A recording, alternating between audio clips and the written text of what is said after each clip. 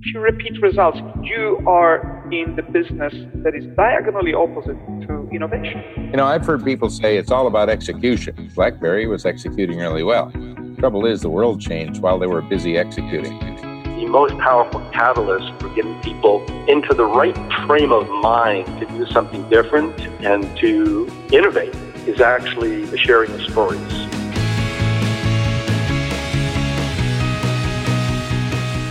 Welcome back to the Innovation Engine podcast.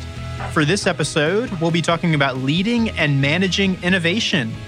Among the topics we'll discuss are whether to view innovation as a top-down or bottom-up function, why innovation measurement is a mirage, and why places like Google X believe that rewarding failure is a way to fuel future successes. Here with us today to talk about all that and more is Taylor Ryan. Taylor is the Hey, welcome. Sorry, I jumped right in. I got so excited. Taylor is the CMO of Valuer.ai, which helps corporations, accelerators, and investors find high-potential startups that specifically fit the corporation's strategic innovation requirements. In order to achieve this, Valuer has developed a platform that uses crowdsourcing and artificial intelligence to detect, predict, evaluate, and select startups that are particularly relevant to large companies. Welcome to the podcast, Taylor. Yeah, thanks for having me. I'm very excited to be here as I jumped in earlier. It's a topic that's very close to me, obviously, and I'm excited to jump in and mix it up. Yeah, absolutely. Well, thanks also for joining us from Denmark. We'll get into that a little more later, I'm sure. But let's start off with giving listeners some background on Valuer, just so they get a sense of your perspective. Beyond what I mentioned in the introduction, what would you add about Valuer's role in the world? Sure. Valuer works as a discovery mechanism for corporations that want to find new startups to partner with, collaborate, and potentially acquire. The idea is that the old mechanisms of sending out a few startup analysts to big, crazy conferences or a few pitch events and seeing what they come up with hasn't really proven itself to be the most viable way of really putting numbers against what is a really unknown quantity when dealing with startups. So we're kind of the idea of nixing the startup analyst and putting in a lot more validation in terms of machine learning that gives you some very high levels of confidence in terms of, is this startup a viable quantity? Is this going to be a good investment or a good partnership? Okay, got it. And I mentioned you're in Denmark earlier. Are you working with companies that are strictly there? Are you working with companies throughout the world? Yeah, we're international. So we have partners all over the world. We have a few clients in the United States. A lot of our clients are based in Europe. We're a relatively young company. We've only been around for a couple of years. We have some interesting developments happening in the Southern Hemisphere as well as the East, which is also a lot of fun. It's very different. So yeah, we're very international, and I guess so am I. I'm originally from the Washington, D.C. metropolitan area, but I found myself in Denmark about 3 years ago, and yeah, I love it out here. Very nice. Well, we're in the shadow of the nation's capital out in Fairfax. So we look forward to having you back sometime and into the offices, and maybe we can do another episode from our studio here in Fairfax. I'd love to. I actually went to George Mason, so right down the road. Oh, I nice. know exactly where you guys are. Absolutely. Absolutely. So before we dive into leading and managing innovation, let me just ask about artificial intelligence and machine learning in general. There's a perception in some corners that only the Apples, Amazons, Googles, and Facebooks of the world have the resources it takes to be working with those technologies or tool sets. Does your experience tell you something different? There's a hilarious, I don't know if it's hilarious, but a fun joke that I always love hearing, and it's shared amongst a lot of folks that are in the machine learning and big data space. But the idea is that AI exists within PowerPoint and machine learning exists within Python. The concept is that there is no real AI as it would be really defined as an artificial intelligent machine that is able to make decisions like a human being. It doesn't exist. And I think we're a lot further out than maybe somebody like Elon Musk would have you believe. You can't take IBM's Watson and just redirect it to whatever type of data set that you want. There's so much that goes into it in terms of being able to set weights and which fields are more relevant to whatever the outcomes are that you're trying to elicit. There are so many fine details that are kind of misunderstood in general in terms of how do you take a data set, apply some R to it, some reasoning, and then have an output that you can actually then say, yes, this is correct, or this was the desired outcome. There's so many steps that are missing that I think a lot of folks maybe either avoid talking about it or avoid approaching it because it seems like this mysticism of I don't know, a future generation. But in terms of AI being a real thing, I always try to gravitate towards using the phrase machine learning as I think it's a bit more accurate. Yeah.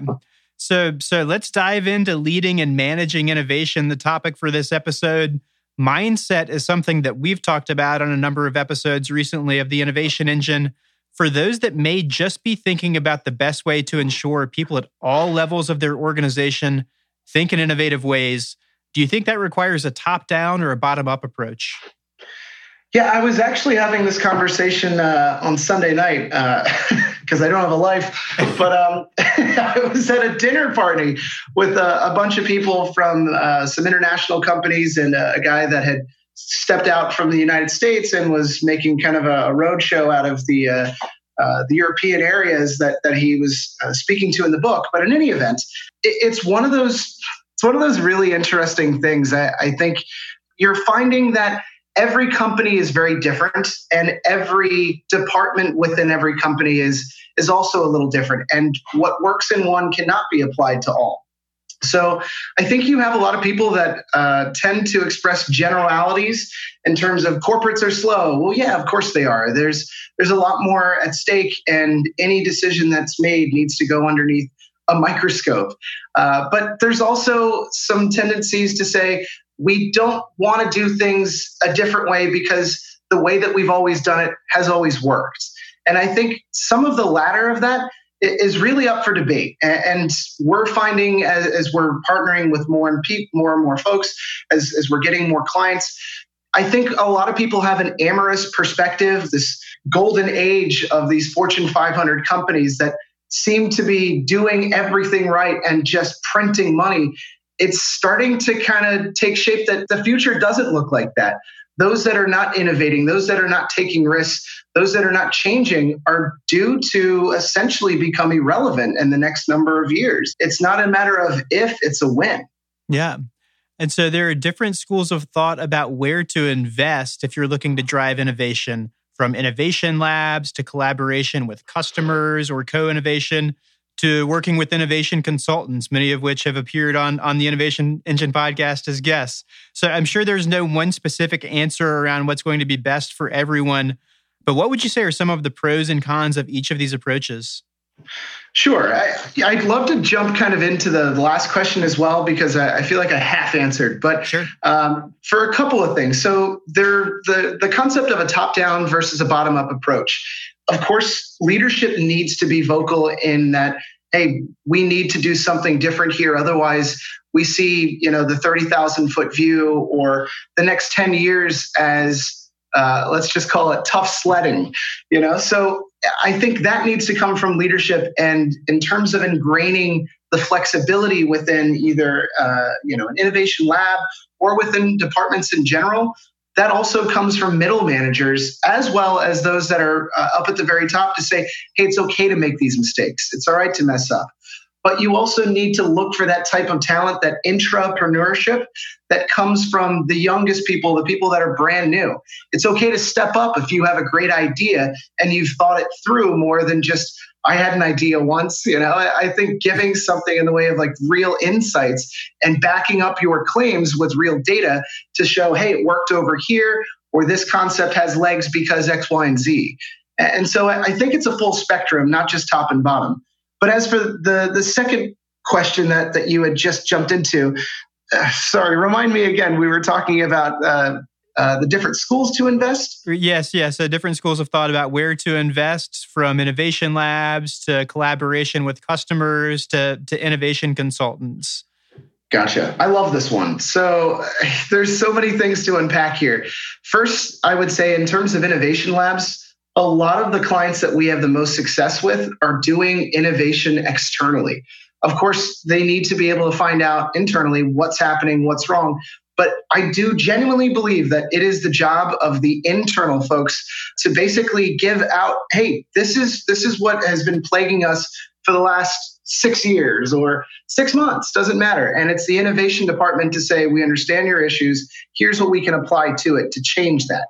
Now, in terms of collaboration, I do find that startups seem to give a bit more value just because they're already focused in on the problems that they're solving. So, for instance, with one of our customers, Ørsted, they're a power company, think like a big electric company.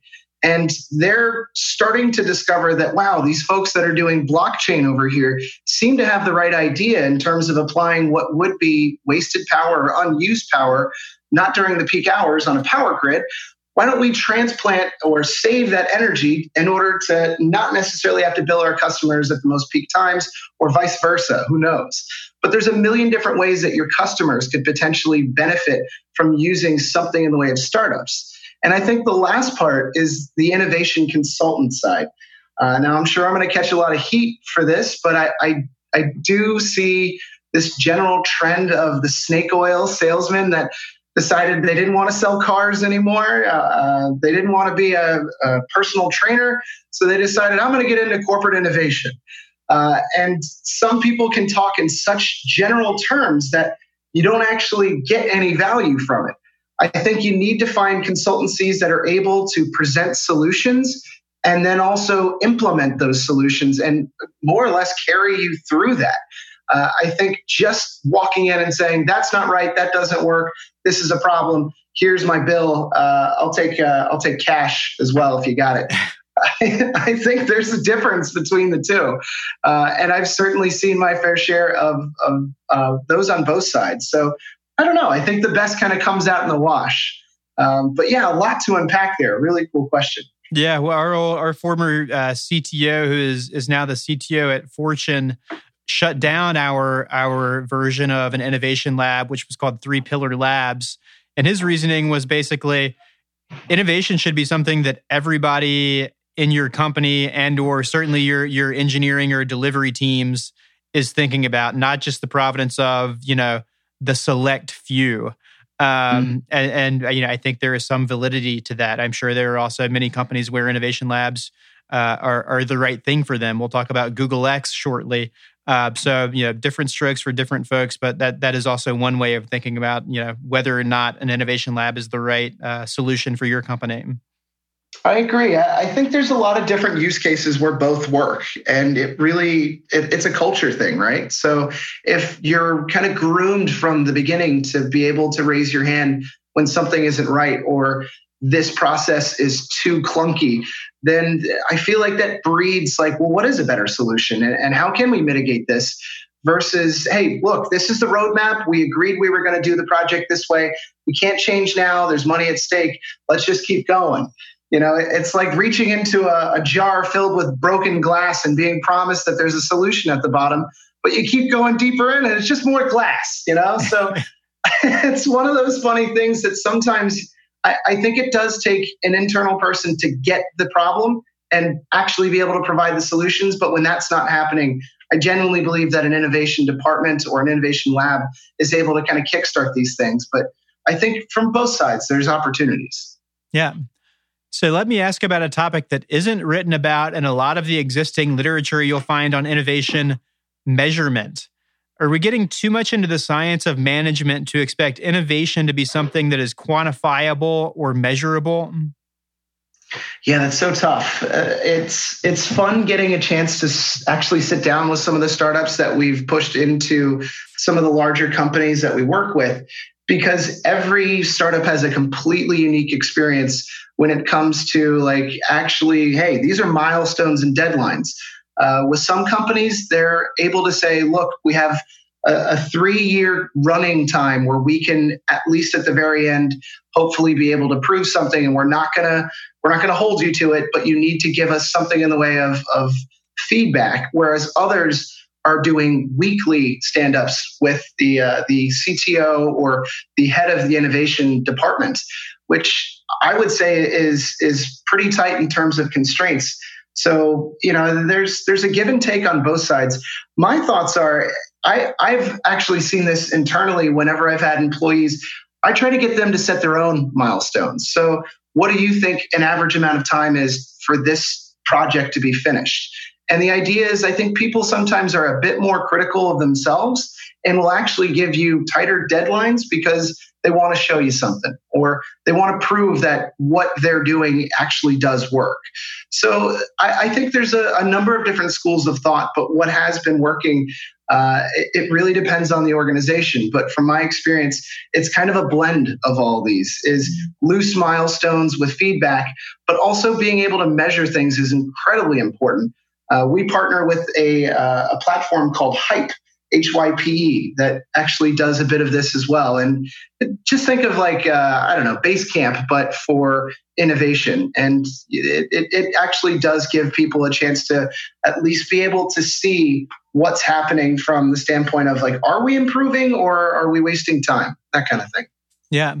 And for the company you referenced that's looking at, 1, 2, 3 year milestones, what are the types of things that they are kind of tracking to be able to see, okay, is this working or do we need to pivot and do something else?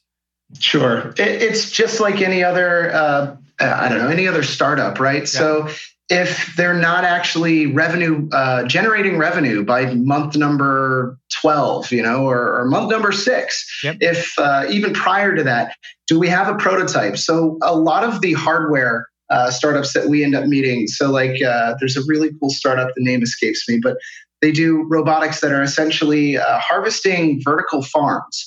So robots that are able to pull plants basically apart and harvest whatever, it's strawberries or potatoes, who knows. Mm-hmm. In terms of being able to iterate hardware, man, that's a grind because everything is basically custom made. So any minor setback ends up turning into a complete shift in the entire sprint. So I think there's a difference there versus software where it's like, great, do we have a minimum viable product? Yes. Is it functional to the least, the least most extent where things are actually measurable? Yes. Are we doing customer engagement? Are we actually user testing? Yes. Those are very different from hardware or from even biochem. So it really depends on the industry and it depends on the technology at play. I've certainly seen some AI startups that have stumbled, and the idea is like, look, we misinterpreted how many months this was going to take. We thought this was going to be a 2-year project. This is probably a 3 or 4 year project given the circumstances, unless we get more resources. And I think that creates a really dynamic conversation saying, look, we need 4 more NLP folks that are able to actually start getting something in the way of linguistics into this as we continue to try to build off of what is a really complex product. So it again is a difference between the technology, the market, the niche, and the management team that's trying to oversee all of this. Yeah. So I've mentioned Google X a time or two. I want to get to them. They do something that's a little curious, at least on its face. They give out bonuses to people for killing projects. What's the rationale or the psychology behind that approach? Yeah, it's one of my favorite to date, and it's a shorter one. It's a TED Talk by this guy who has a fantastic name. His name is Astro Teller. Yes, I've tried to get Astro on the podcast before and have been shot down so far. But Astro, if you're listening, I still want you on. He seems like a really cool guy. And the stuff that he writes in terms of we take the most complex and difficult problems and then try to apply the most radical solutions possible and see what happens. I think that's amazing. But when you are more or less reaching for the stars, you have instances where, hey, stuff just doesn't pan out. It's not going to happen. So Google has this really interesting concept where they say, we are willing to give people a bonus if they've exhausted every possible avenue, and they've come into essentially 2 conclusions. One is the technology is not there and won't be there for the foreseeable future, at least given a long enough timeline, hey, we can revisit this.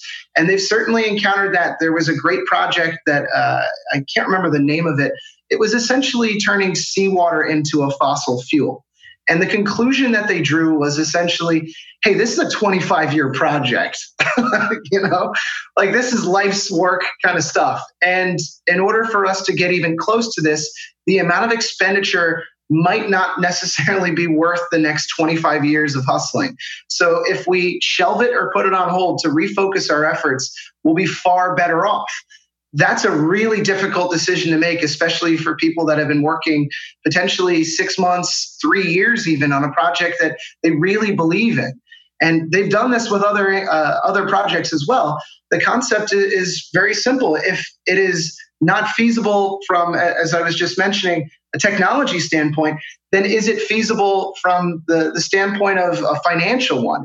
Are we able to at least build this to an extent where it works, and then at some point generate something in the way of revenue? And if the last answer to that is it's a nice to have but no revenue, then it either needs to be looked at again and pivoted, or potentially killed just the same. And that's how they actually killed their vertical farming. The idea was they wanted to build these huge structures for vertical farming and essentially be able to put them in every major hub, every major city. But in terms of acquiring the land, the infrastructure, the vertically integrated materials, all of this stuff became really expensive to launch this thing on a global scale. So it's been shelved. They've done this with transport as well, finding a lighter than air vehicle that could potentially transport the way that big rigs and trucks do these days. It's just not possible given the current materials and also, the current technology. So they've held off on that one. The whole idea is that reward these people for coming to a solution that says, hey, it's not going to work. And it's not going to work forever. It's just not right now. And that's incredibly valuable. There's a company out of here, Maersk, that has run into similar issues where they've created apps that were made for 6 people. And the amount of development time was essentially 2.5 years to make 3 clients and 6 users very happy. And at some point, somebody should have stepped in and said, hey, can't we just do this on the website? Like, it's mobile friendly. And because they had already had their marching orders, they went through with it. This happens all the time across hundreds of companies, thousands of companies. And I think it's really interesting to say it's okay to admit that this isn't a viable solution. How do we change this, or how do we make the best of this, rather than just continuing to dig deeper into that jar of glass, Yeah, definitely. It reminds me of we do a series of breakfast for industry leaders that are in our backyard, basically. And I went to a media breakfast recently to be a fly on the wall and help with some of the note taking and things. But one of the attendees there said in his AOL days, you could not move up in the product management ranks until you had made the tough call to kill one of the products that you were working on and overseeing. The idea being that you have to be able to put what's best for the company ahead of what you maybe think and care deeply about. That's a tough call. I mean, I get it, but wow, that's a tough call for some people if you're spending years on something to be able to say, this isn't working, Yeah, definitely. Crazy. So if I can put some words into your mouth, based on our exchanges over email before the podcast, you're a believer that innovation is a process that can be managed. What do you think are some of the most important things to keep in mind about managing a team if you're someone who's put in charge of managing, let's just call it an innovation portfolio? Yeah, I think there's so many different areas to go down here, right? So in terms of talent, I think that's always been the case. There's been instances, and I've tried to use this metaphor internally on my team to explain when you meet an amazing developer or an amazing marketer, and there's some people that you meet and it's like, wow, that's a sharp person right there. Like this is just a go-getter. You don't say, well, hey, really wish we could come together on something, but we don't really have any room for you, or we're not hiring. It's like, no, screw that. Let's find a way. And I think that type of process of thinking about talent shifts the whole dynamic of an organization. I think being able to make do with what you have is of course important, but also bringing in great talent. I also think from the other side, in terms of leadership, man, there's so much that goes into actually saying, look, I understand Rome wasn't built in a day. A lot of the projects that are going to be the most profitable revenue driving things for larger organizations 10 years from now haven't even started. And the idea is they have to start somewhere. You have a lot of people, I use this metaphor all the time, and the CEO here winces whenever I do. But I think a lot of these larger companies are like out of shape Olympians. Right? Like the guy that was on The Biggest Loser, I can't remember his name, but he was an Olympian that won gold in the year 2000. He beat the giant Ruski. And it was one of those things, after a number of years, he kind of let himself go, and not to put words in his mouth, but I'm sure the guy was like, hey, I already kind of accomplished everything I needed to accomplish, and I'm good. I'm an Olympian, gold medal. And I think you have a lot of big companies that kind of rest on their laurels or their previous victories and basically say, look, nobody's going to touch us. We're this organization. We've killed the last 50 years.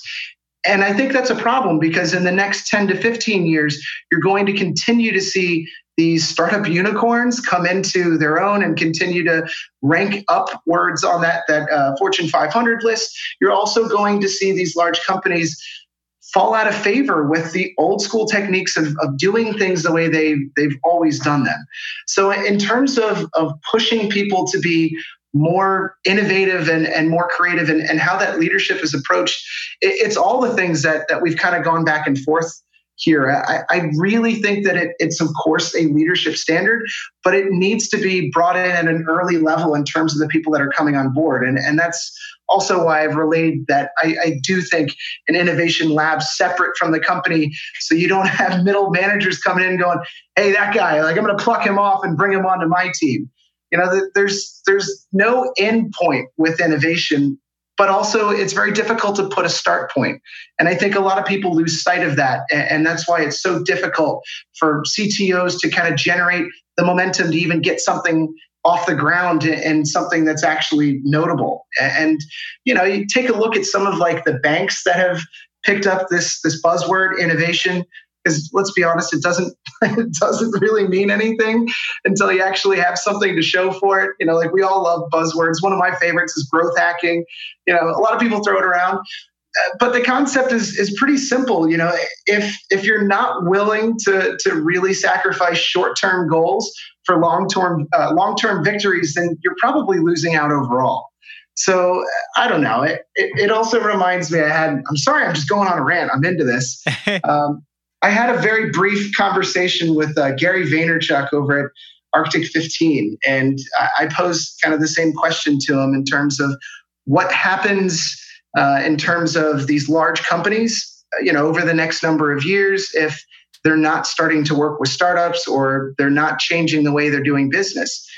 And he was very flat out, as Gary Vaynerchuk is. He's like, they'll die, and they should.